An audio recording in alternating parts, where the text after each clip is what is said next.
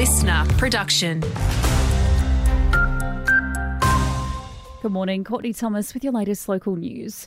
Officers from the Great Barrier Reef Marine Park Authority have spent the weekend surveying coral bleaching off our coast. Helicopters were flown over the Keppel, Capricorn and Bunker Islands after several reports of bleaching, some claiming severe damage. The results gathered with the Australian Institute of Marine Science will be used to determine just how dire the situation is. Meantime, an average of 7 Queenslanders die from heat-related illnesses each year, but that figure doesn't tell the full story. With storms hitting the Wide Bay, Bundaberg's average daytime temp this summer was 1.3 degrees higher than average. There was no reprieve overnight either, with minimums also up 1.4.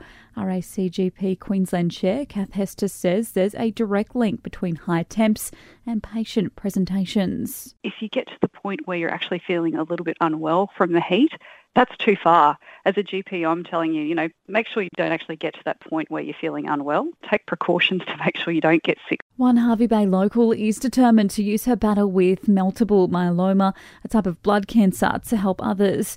Urangan's Irene Vecker is planning to complete a 4K walk on Sunday to raise awareness and funds as part of a national event. The 63-year-old says her region desperately needs a local nurse. Unlike, say, breast cancer, which has got a much higher publicity profile, they've got hundreds and hundreds of nurses. We've got literally 16 that cover the whole country. So most of those would be in urban areas. And the Queensland Government is set to release youth reoffender and detention stats from today.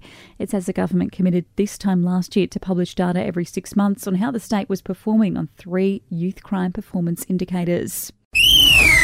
Just briefly updating some local sport news now. And in cricket, Bundaberg's claimed victory in the Bulls Masters competition at the weekend. They were up against some of legends of Australian and Queensland cricket in the Bulls Masters side, but managed to overcome and take home a win.